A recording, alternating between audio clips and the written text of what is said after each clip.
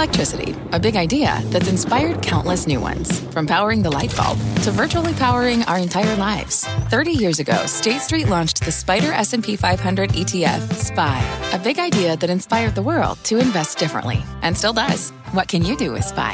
Before investing, consider the fund's investment objectives, risks, charges, and expenses. Visit ssga.com for a prospectus containing this and other information. Read it carefully before investing. SPY is subject to risks similar to those of stocks. All ETFs are subject to risk, including possible loss of principal. Alps Distributors, Inc. Distributor.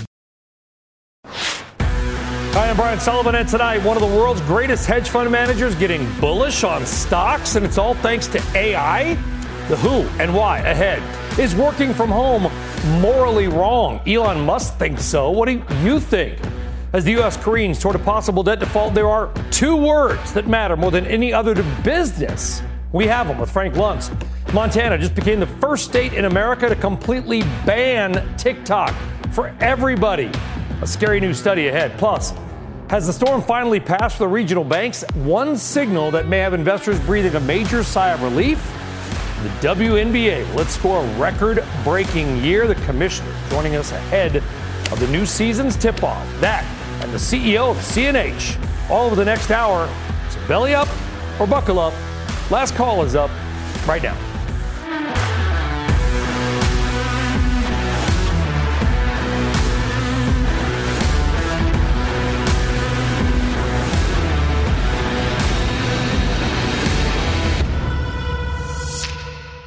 Well, good evening here in the East and good afternoon out West, everybody. We're going to get to all that in the next hour. But first up tonight, continued reaction to CNBC's blockbuster interview with Elon Musk.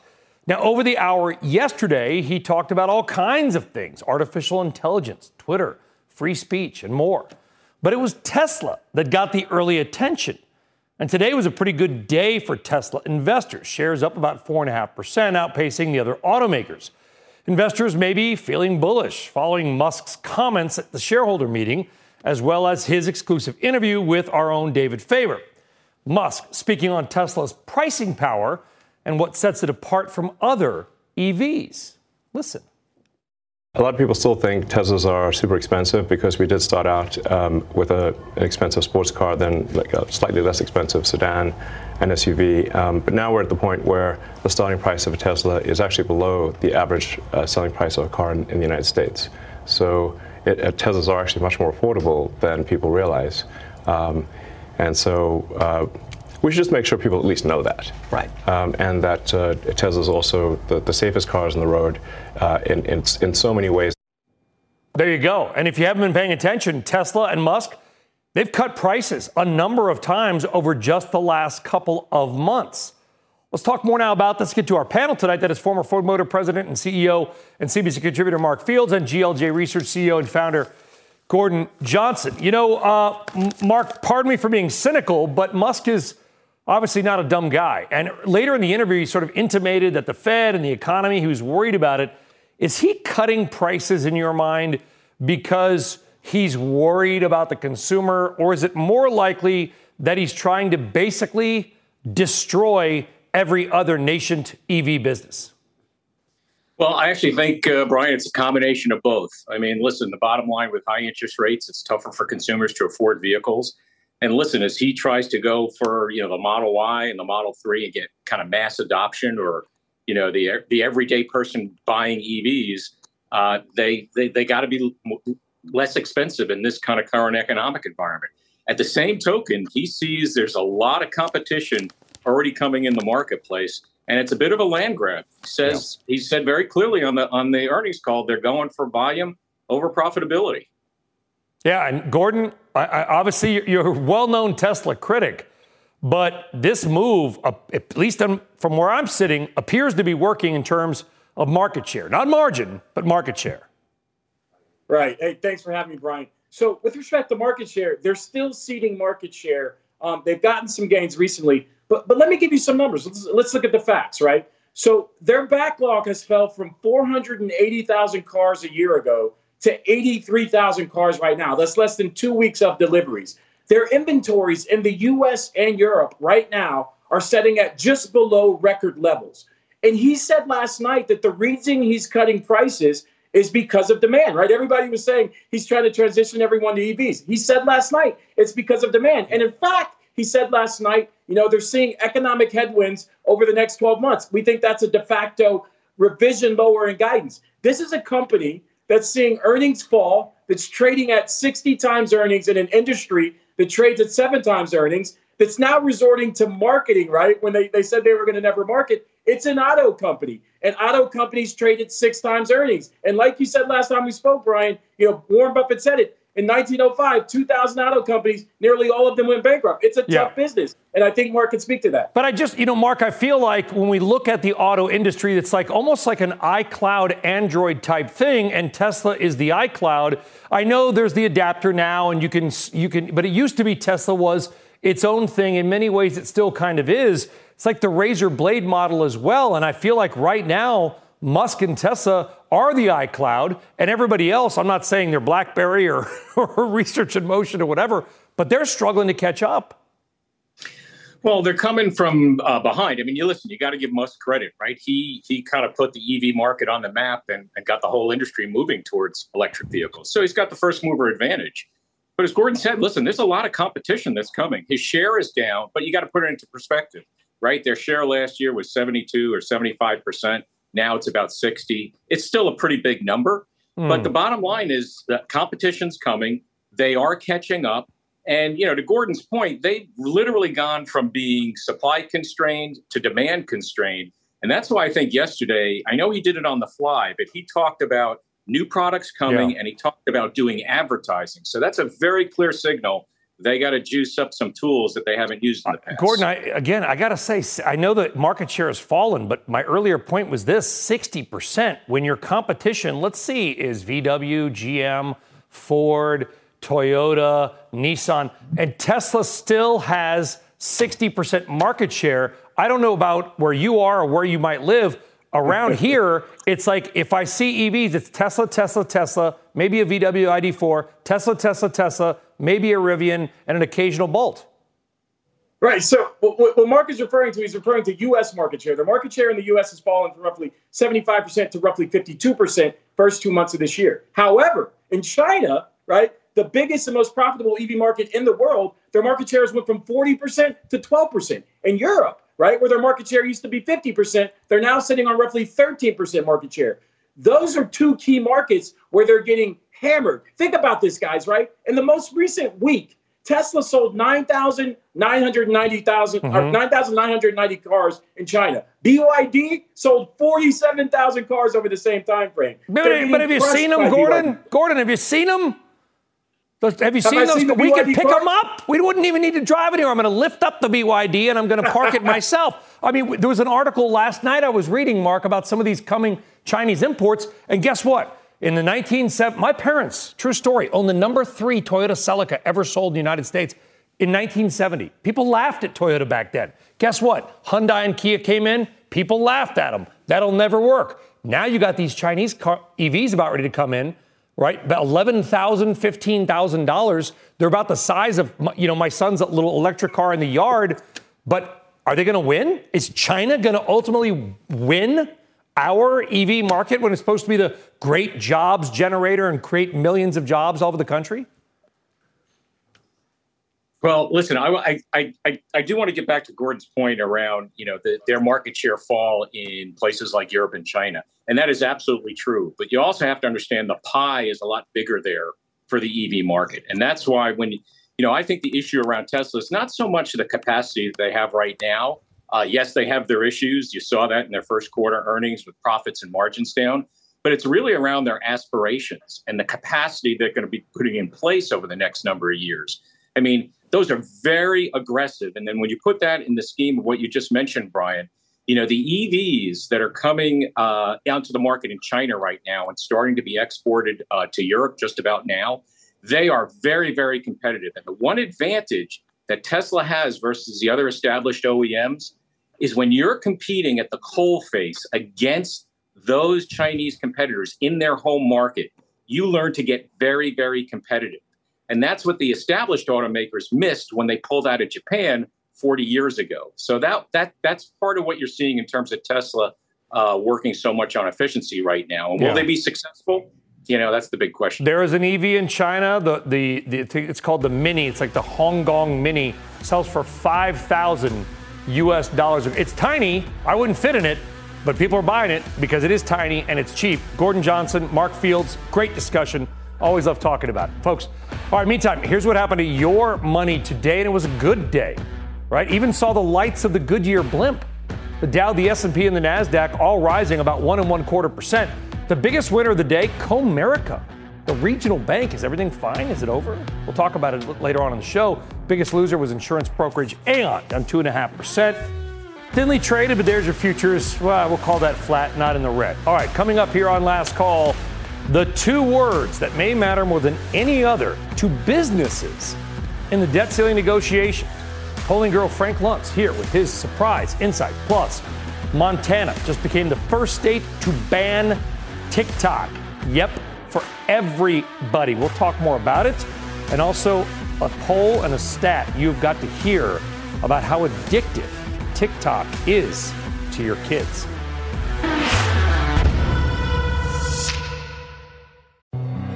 Hi, I'm Ben. I suffer from a condition called writer's block. It strikes when I'm at work. That's why I choose Canva Magic Write. It works fast, generating text in seconds, thanks to AI. Common side effects include increased productivity, compliments from coworkers, feelings of satisfaction. Now I can say bye-bye to writer's block. Ask your boss if Canva Magic Write is right for you at canva.com, designed for work. Canva. Support for this program is provided by Chevron. Methane management is a critical part of achieving a lower carbon future. Chevron is taking action to keep methane in the pipe. Their 2028 upstream methane intensity target is set to be 53% below the 2016 baseline. They're committed to evolving facility designs and operating practices. And they've trialed over 13 advanced detection technologies, including drones and satellites. That's energy in progress. Learn more at chevron.com/methane. All right, welcome back, everybody. Hope you're having a great Wednesday. Happy 5/17, by the way. Kind of a cool day. All right, time now for a quick last call watch list. First up tonight, Target. Check this out. Theft is robbing more and more from the bottom line at Target. Take a listen to CEO Brian Cornell on the company's earnings call earlier today. Worsening shrink rates are putting significant pressure on our financial results. More specifically, based on the results we've seen so far this year, we expect that shrink will reduce our profitability by more than $500 million compared with last year. And while we're doing all we can to address the problem, it's an industry and community issue that can't be solved by a single retailer. Now, shrink is the industry term for stolen or lost merchandise. And yes, you heard that right. Theft, or loss, but mostly theft, is going to cut $500 million from Target's profits this year. That's after it cost Target a total of nearly $800 million last year. This is likely not kids coming in and stealing stuff from the front of the store. It's probably big trucks of stuff going out the back door. Tomorrow morning, by the way, keep a close watch on Walmart's latest numbers. They have been suffering from similar problems as well. Also, grabbing our attention today is Take-Two Interactive. Investors hoping for the much-awaited Grand Theft Auto 6 video game to be coming soon. Carmaker CEO telling Barron's that they are working on the more robust pipeline.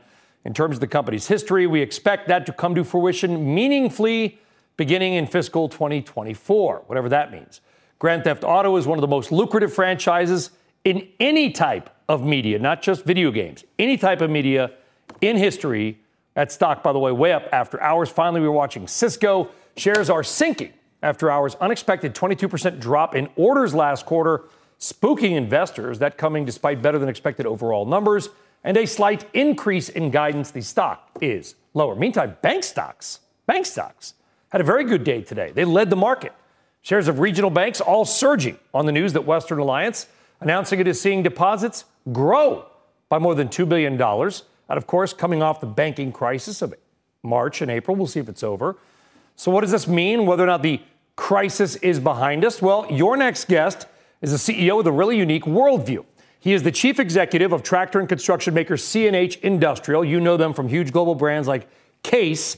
He's also on the board of U.S. Bancorp, and he's the former CEO of motorcycle and sport vehicle maker Polaris. So Scott Wine sees the world in a way that many can't in almost all segments of the global economy. Welcome you back. Have you been here before, Scott? I have not We've been to you in Huntsville when you were at Polaris. I've been in the studio before, but never your last call. So thanks for having me on. Well, Scott, I really appreciate it. You've got such this worldview here. First off, before you get into your core business, you're on the board of U.S. Bancorp. I don't know how much you can say.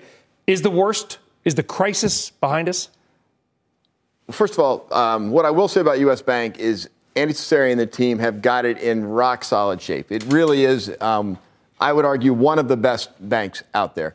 I don't think many banks are in as good a shape as U.S. Bank is, and therefore I don't necessarily think it's over. Do you think the banks that failed, the ones that got crushed, that was just bad management? Poor risk management for sure. I mean, just understanding, how to manage risk, which is a core competency at U.S. Bank, just wasn't done. Let's talk about CNH, because you're in this huge construction and ag business, in many ways a leading indicator. You truly are a global company. You're based in the Netherlands, U.S. headquarters in Chicago. You got an operation in London, and you're sort of controlled by the Fiat family out of Italy. Are we headed for a global recession? Are we headed for a global slowdown? Well, you have to bifurcate. My personal opinion from many years of investing and watching, I do think there's a likelihood of a U.S. recession in probably some or many of the countries in Europe. I think the ag economy is going to remain relatively strong, and there's lots of reasons for that. Yeah, why would we have a slowdown or a recession in parts of the economy, but ag stays hot? It has historically been the same. I mean, ag trades on its own cycle, not necessarily correlated. But really, the primary factor is, as long as soft commodity prices stay relatively high, they've dropped quite considerably. Corn, wheat, things like that. Wheat, but input costs have come down, so farmer income's still in stable shape. And as long as that holds, there's not much used equipment out there. There's a demand for the new technology that's coming. The age of the fleet is quite old, so there's a need for a replacement cycle. So there's a lot of fundamental strengths to the ag cycle that I think give it legs beyond the overall economy. What about your input costs? I'm thinking about steel for these giant, case construction diggers, or what about humans? Yeah. Labor costs, something we've talked about a lot over the last couple of years. Labor costs are up, steel costs are down. Net, we're seeing costs, certainly inflation, low inflation is still inflation, so we're seeing it, but it's not nearly as high as it was, and we're seeing our ability to get after cost accelerate. Yeah, and you look at the world, and you guys have a huge operation in Ukraine, because that's obviously one of the agricultural capitals. So by the way, best to you and your employees over there, and hopefully everybody's doing okay in these insane times. You've got to deal with those types of geopolitics. Russia, there's a lot of stuff happening with China now. How do you navigate in the boardroom business? And you're a Naval Academy guy, ex-Navy officer, or always a Navy officer, excuse me. How do you see the geopolitical world, like the China threat, everything else? Well, I mean, first of all, the Ukraine situation was horrible. Our team did a lot of work to make sure we still got equipment into the region, that those farmers can still operate. And really, they ended up getting, 70-some% of the grain exported out of the country. So that was a relative win. We spent a good bit of time exiting Russia. We had a $400 to $500 million business there that we've completely gotten out of. So, that we just exercised. China's a great opportunity for us, for China, we call it. So we've got a China manufacturing plant, a very strong team, and we think the mechanization of their agriculture can be helpful to us in that region. We're just trying to be less reliant upon China for the rest of our global output. There you go. CNH with a truly global view. I think you were just in India. Just came back from India. And by the way, we did this, I think it was last week on our insider buying. You're the Scott Wine that bought 1 million shares of U.S. Bancorp, or $1 million worth. $1 million. Million shares would have been better. That'd be a lot more. Probably $1 million worth. $1 million worth. And you also told me that it wasn't a straight buy, but you put some money into CNH. Am I allowed to say that? You can. I mean, it's restricted units that vest, and most people sell to pay the taxes. And I just choose to write a check for the taxes so I can keep all the shares. A bullish sign from an insider at both CNH and USB. Fair to say? Fair to say. Scott Wine. Fair to say we're glad you're on set. Thank you. Don't be a stranger. Thanks, Brian. All right, still ahead. What the great state of Montana just did that should make all social media companies nervous, plus a terrifying stat on just how addictive TikTok really is.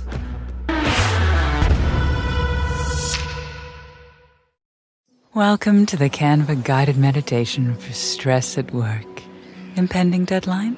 Generate Canva presentations in seconds. So fast. Brainstorm got too big? Ooh. Summarize with AI in a click. Writer's block? Release with Canva Magic Write. Magical. Stress less and save time at canva.com. Designed for work.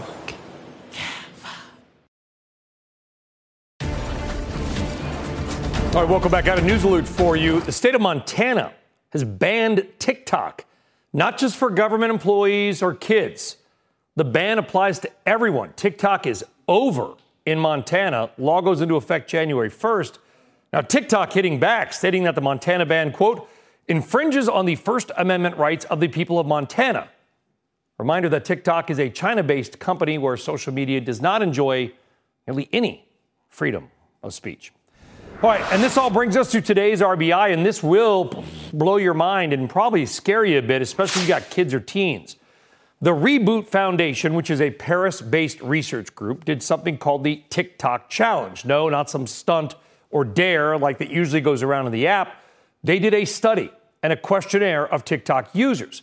And what they found should make any of you sit up and take notice. Here are some stats from their findings. The average TikTok user is on the platform for 2 hours per day. 29% of younger girls on TikTok spend an average of 4 hours per day on the app. Folks, that's 28, hours a week? Basically, they spend an entire extra day staring at TikTok. And here's where it gets really scary.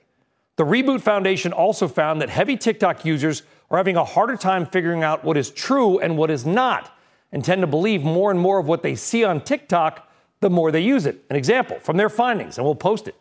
42% of heavy users said they found the info they hear, quote, reliable. That is nearly twice the rate of people who don't use TikTok that much. And Holy Science Book, 17% of heavy TikTok users could not say definitively if the earth was round. Nearly 1 in 5 didn't know or couldn't say if the earth was round or flat. How big could this issue be? Well, 1 billion people use TikTok. Tens of millions of American kids and teens are addicted to the app, actually addicted. That is not our opinion, because we saved this part, the best, in air quotes, for last. The study also found that 64% of all teenage users of TikTok would give up their voting rights for a year if they got to keep the app. I want you to think about that. Heavy TikTok users would trade watching videos or posting videos over voting, over the core of a functioning democracy, all from a company based in a country that is not always considered maybe the best when it comes to a representative democracy. We wonder if Congress is listening, random, but interesting. All right, with Montana moving forward with TikTok bans, maybe teens in the states will spend a little less time on social media, or maybe not. Joining us now to talk about that and other issues is serial entrepreneur and chairman of VaynerX Media, Gary Vaynerchuk. Also, by the way, with 15 million followers on TikTok. How do you react, Gary, to the Montana news? We're living in unprecedented political times in America, and this is part of the conversation that's brewing, and it's going to be interesting to see how it all plays out. You know, I used to watch you back when you were just a wine salesman trying to, and by the way, I bought a lot of your wine, so you're welcome. And you, Thank you. But you, not only are you a great businessman and entrepreneur, but you also figured out the power of YouTube and social media earlier than almost most. So my guess is you're on all the different platforms right now. We'll see what happens with TikTok. But would your lesson to other, influencer type entrepreneurs be, you better be spread out there? Oh, yeah. Even if there wasn't government realities, there's just consumer behavior realities, right? I only care about where the attention of the end consumer is. As you can imagine, over last year, people ask me all the time, what happens if TikTok gets banned? I'm like, I don't even care if all of social media gets banned. I just care about where attention is. When I look at some of the data they throw out, and 4 hours on TikTok, well, I live 7 hours a day on television. I consume 4 hours of CNBC in the background all the time. So the human behavior of media consumption always evolves. So whether TikTok gets banned, whether all of social gets banned, the attention is going to go somewhere else. And whether that's Spotify or iHeartRadio or CNBC or walking outside, the reality is I'm agnostic to distribution. I'm just focused on being able to storytell within it. Is TikTok that much better? I mean, its growth, nothing like it has ever grown like this before. Its growth fast, even by social media standards. Yeah, but that's happened to every platform because there's more internet users, more forum users. Like the next TikTok, wherever it comes from, will grow faster than TikTok. That's just the way it is. Is it better? Look, it did what Tumblr did a decade ago and built on the interest graph, not on the social graph. So instead of following people, you're following the things you care about. Well, that's how a lot of things actually work. So yeah, I think it was a better advancement musically on TikTok, building on the interest graph. And now, obviously, you've got Meta and Twitter and YouTube Shorts doing the same thing because it's a better, user experience when you're consuming things you're actually interested in versus people that you've historically had relationships with who might be posting things that you're not interested in.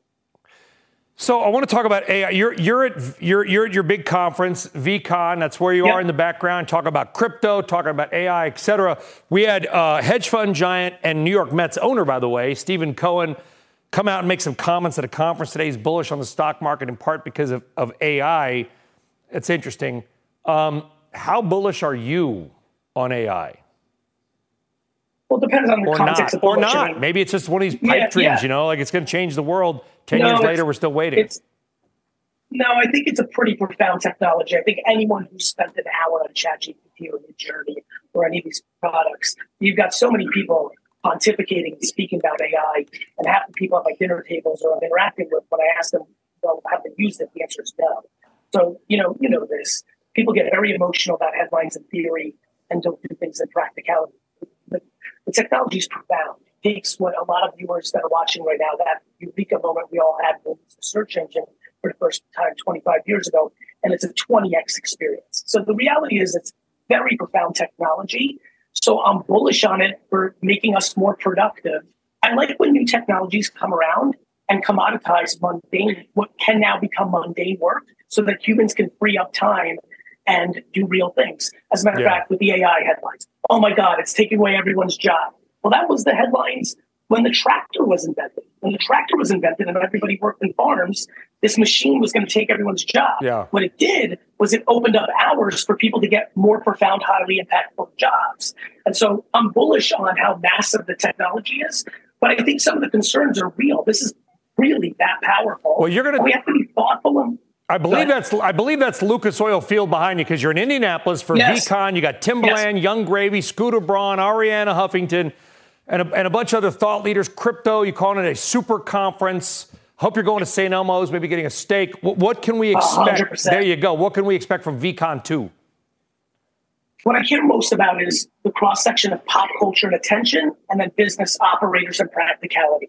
I think the world, especially this audience, focuses too much on yesterday, overvalues tomorrow, and misses what's actually happening today, what's actively happening in popular culture, what do consumers care about right now, and more importantly, how is media and advertising working this exact second? And so there's profound leaders from all sectors that I hope are going to motivate the 7,000 to 10,000 people that are going to come speak on this year. I love it. By the way you described the conference is kind of how we're describing this show. So maybe next year we should do Last Call live from VCon. Right? You haven't seen the show until I'm in a T-shirt. When I do the show in a T-shirt, we're gonna lose 99% of our audience. And I'll wear a suit and tie, my friend, and we'll switcheroo. We'll do the old switcheroo. Bring some wine. That'll make it a really good show. Gary Vaynerchuk, thank you very much, buddy. Appreciate it. VCon 2. All right, great lineup there, by the way. Still ahead, is working from home immoral? Elon Musk thinks so and has some harsh words for staying out of the office. What do you think? We'll hit that next.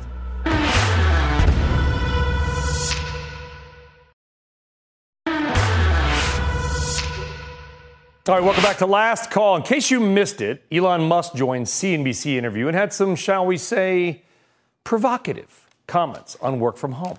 Listen. It's like really, you're going to work from home and you're going to make everyone else who made your car come work in the factory. You're going to make the people who make your food that gets delivered that they can't work from home. the people that come fix your house, they can't work from home, but you can? Does that seem morally right? That's messed up. You see it as a moral issue? Yes. I mean, I see it more as just it's a productivity issue, but it's also a moral issue. People should get off the moral high horse with the work from home because they're asking everyone else to not work from home while they do. By the way, the bleeps were curse words. Elon has required Tesla employees to work a minimum of 40 hours a week in the office since last year, but Tesla apparently in the minority when it comes to working in the office. According to Scoop Technologies, only 42% of companies require employees to be in the office full time.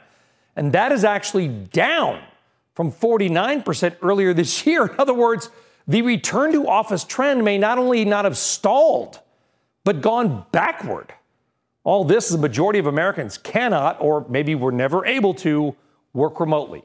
They were the ones that were keeping our economy going, stocking grocery stores, driving trucks.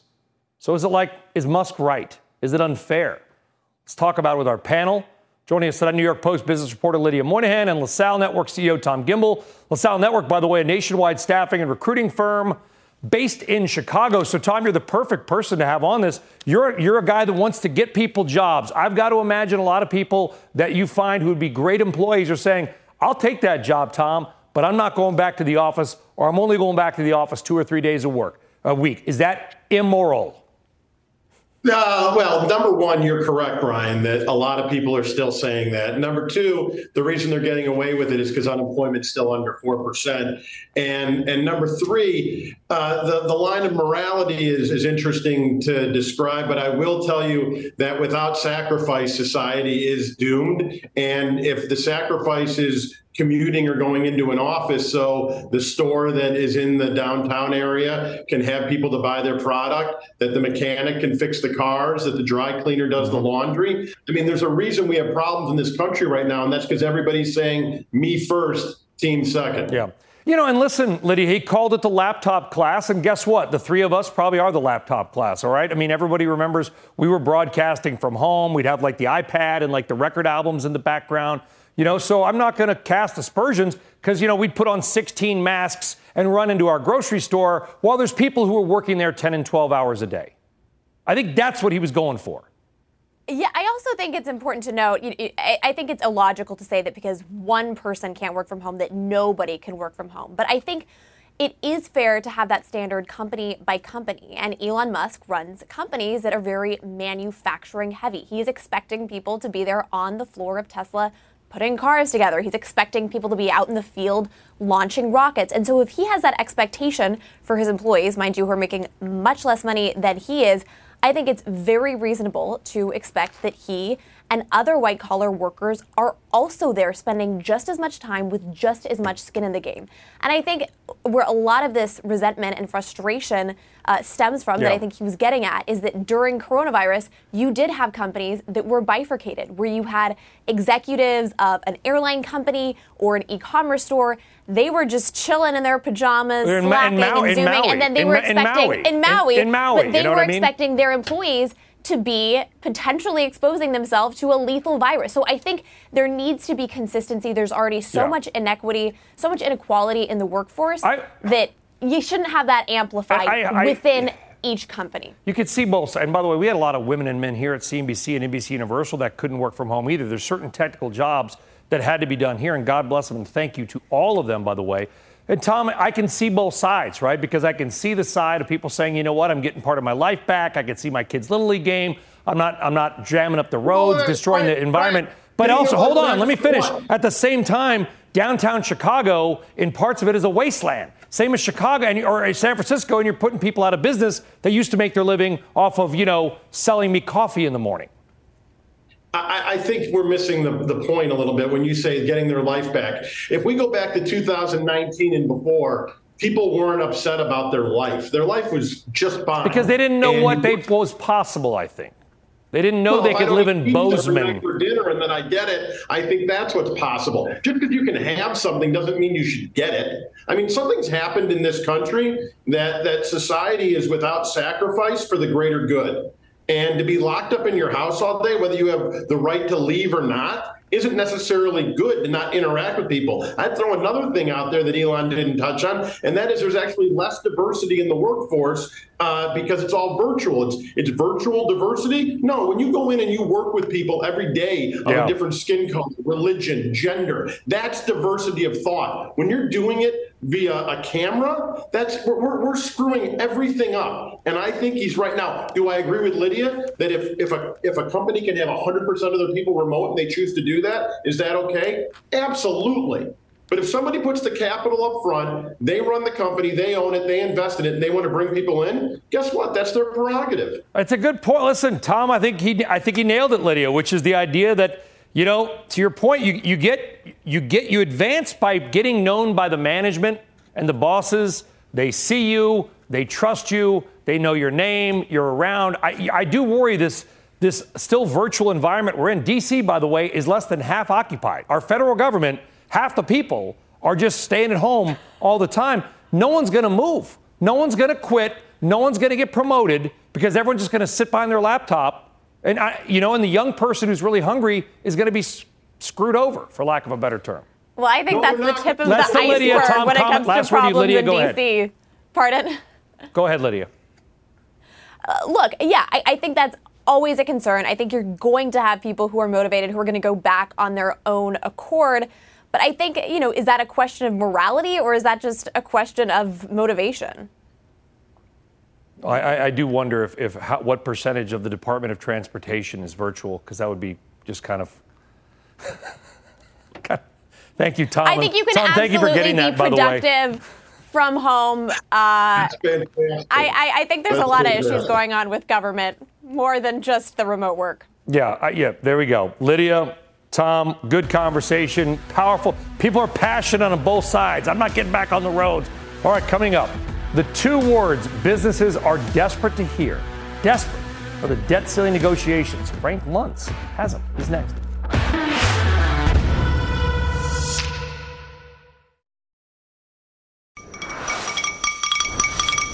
All right, welcome back. Time now for tomorrow's news tonight. This one kind of a biggie. Charles Schwab will sell $2.5 billion in long-term debt. Why do you care? Well, because being able to sell debt could be a big deal for a company whose shares got crushed in the regional banking crisis.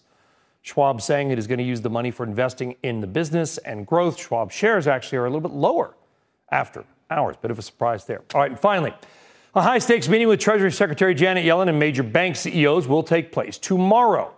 Those CEOs will include Jamie Dimon, Citigroup's Jane Fraser, and Bank of America's Brian Moynihan. The conversation will focus on the fallout of the banking crisis and the ongoing debt ceiling negotiation. And the debt ceiling is weighing heavily on the minds of business leaders across America. We're just 2 weeks out from possibly defaulting on our debt. And yesterday, we did hear some hints of optimism from both President Biden and House Speaker Kevin McCarthy post-White House meeting. But this morning on Squawk Box, Speaker McCarthy and House Minority Leader Hakeem Jeffries singing a slightly different tune. If we're going to have a thoughtful conversation about deficit reduction, that conversation can't simply be one-sided. We're not going to solve the fiscal health of the American people over the next 10 years in 2 weeks. Look, we could be really sensible and responsible about this. How much is too much? You're sitting almost at a $32 trillion debt. Your debt is now larger than your economy. You're going to pay more in interest in the next 10 years than you paid in the last 80 years. We can no longer ignore this problem. But President Biden reiterated his belief today that the country will not default. We're going to come together because there's no alternative to do the right thing for the country. The leaders have all agreed we will not default. Every leader has said that. Both parties, of course, vying for public sympathy and really the sort of fiscal high ground. It's politicking at its finest. So what should each side do to win over the public and business? We're pleased to be joined now by political pollster and strategist and author Frank Luntz. Frank, good to have you on. What would the 2 words, what are some of the key things business would need to hear? 3 words, actually. Stability, predictability, and security.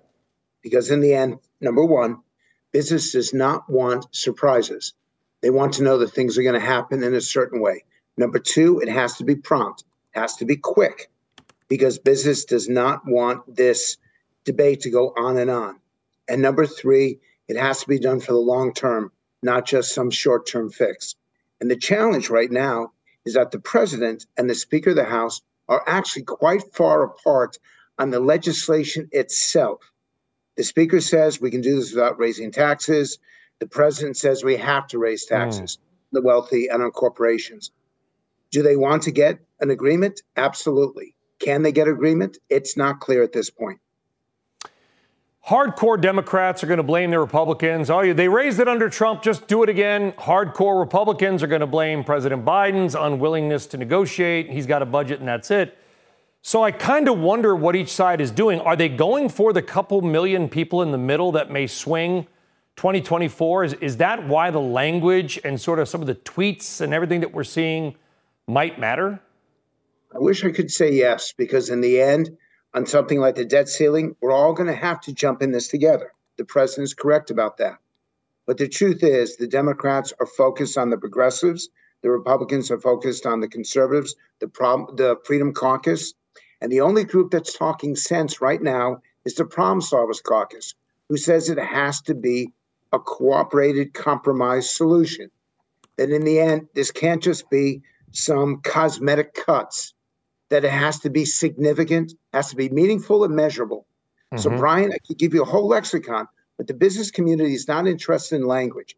And the reason why I think we're going to have trouble is that I don't believe they're going to get it done this week. They've got next week, and then they go away from Memorial Day. How can you leave Washington without having this done in advance? We'll see if they do. By the way, I ran a Twitter poll. It was mostly my polls, mostly Frank, are for fun. And I understand there's going to be confirmation bias. People who follow me or watch CNBC are probably going to lean a little more fiscally conservative, so I get it.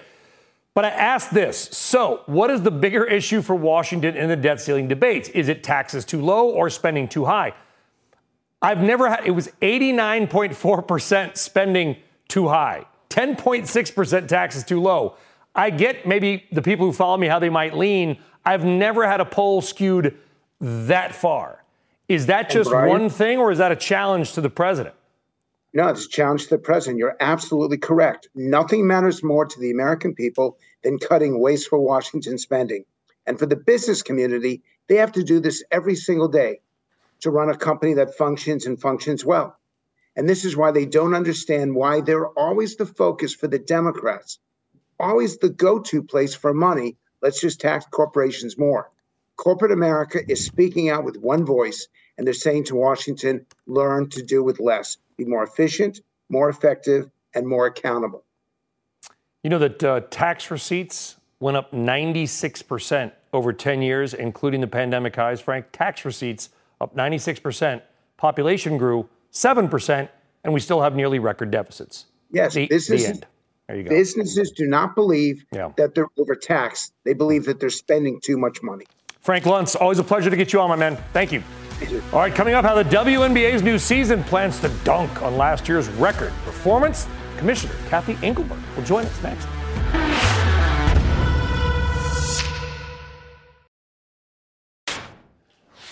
All right, welcome back. We're just 2 days away from the WNBA opening night. This season might be the biggest yet. The WNBA expected to rake in between 180 to 200 million in combined league and team revenue, up from 102 million just 4 years ago. That according to Bloomberg.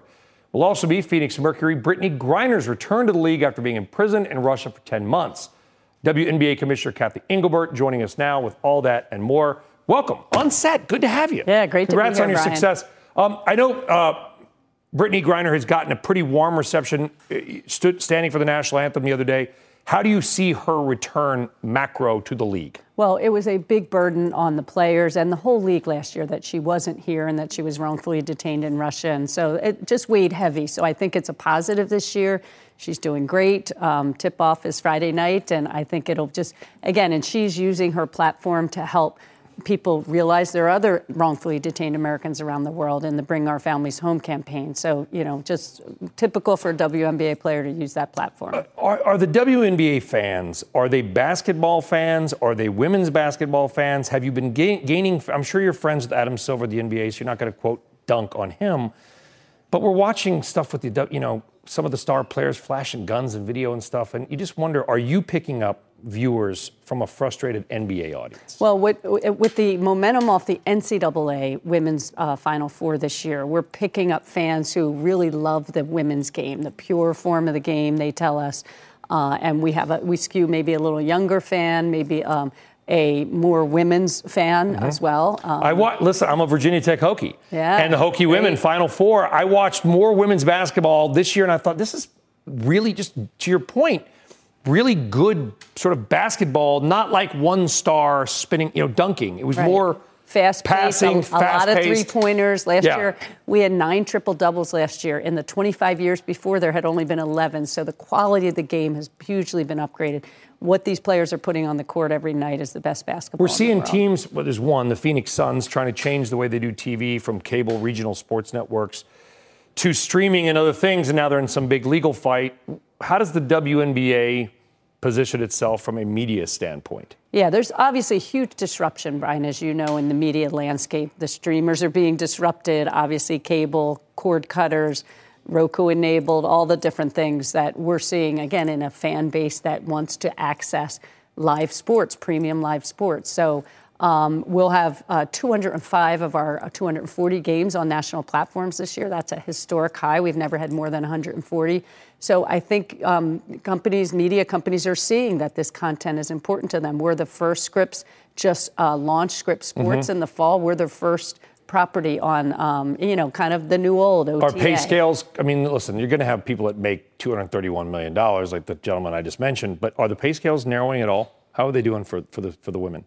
Right. So we're working really hard on an economic model. That's why I always like coming on CNBC, on an economic model to drive more revenue so that we can put more money in the players' pockets. We're now looking at bigger prize pools, bonuses for playoffs. Obviously, a lot of this is collectively bargained, but also we have to grow revenue in order to afford travel benefits that I know the players want longer term. And you have to build this economic model for the next 50 years. It's not even for the next 5. And that's what we're working on. We're going to double revenue. And I'm really, corporate partners are stepping up in a big way. We just announced CarMax today as one of our premier WNBA changemaker partners. So really a lot of momentum with companies like AT&T, Nike, Deloitte, U.S. Bank, and Google, and CarMax joining them. Keep it going. Keep the momentum going. Kathy Engelbert, we really appreciate it, by the way. Thank you. And good luck and congrats and good luck on the season. Thank you. All right, a quick programming note before we go. On July 25th in Los Angeles, CNBC and Boardroom hosts will host Game Plan, which is a high-powered event bringing in the most influential leaders across the sports landscape, including athletes, owners, investors, and innovators, to talk the new opportunities at the intersection of sports and business. You want to go? You can scan the QR code or go to cnbcevents.com/game-plan. All right, well, you don't have to go home, but you can't stay here. That is it for your last call tonight. I am off tomorrow. I will see you on Friday. Eamon Javers in the seat. Shark Tank is next.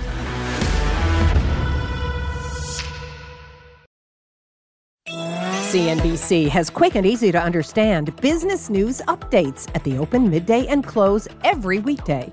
Markets, money, and more from Wall Street to Main Street. I'm CNBC's Jessica Ettinger. Follow and listen to CNBC Business News Updates wherever you get your podcasts.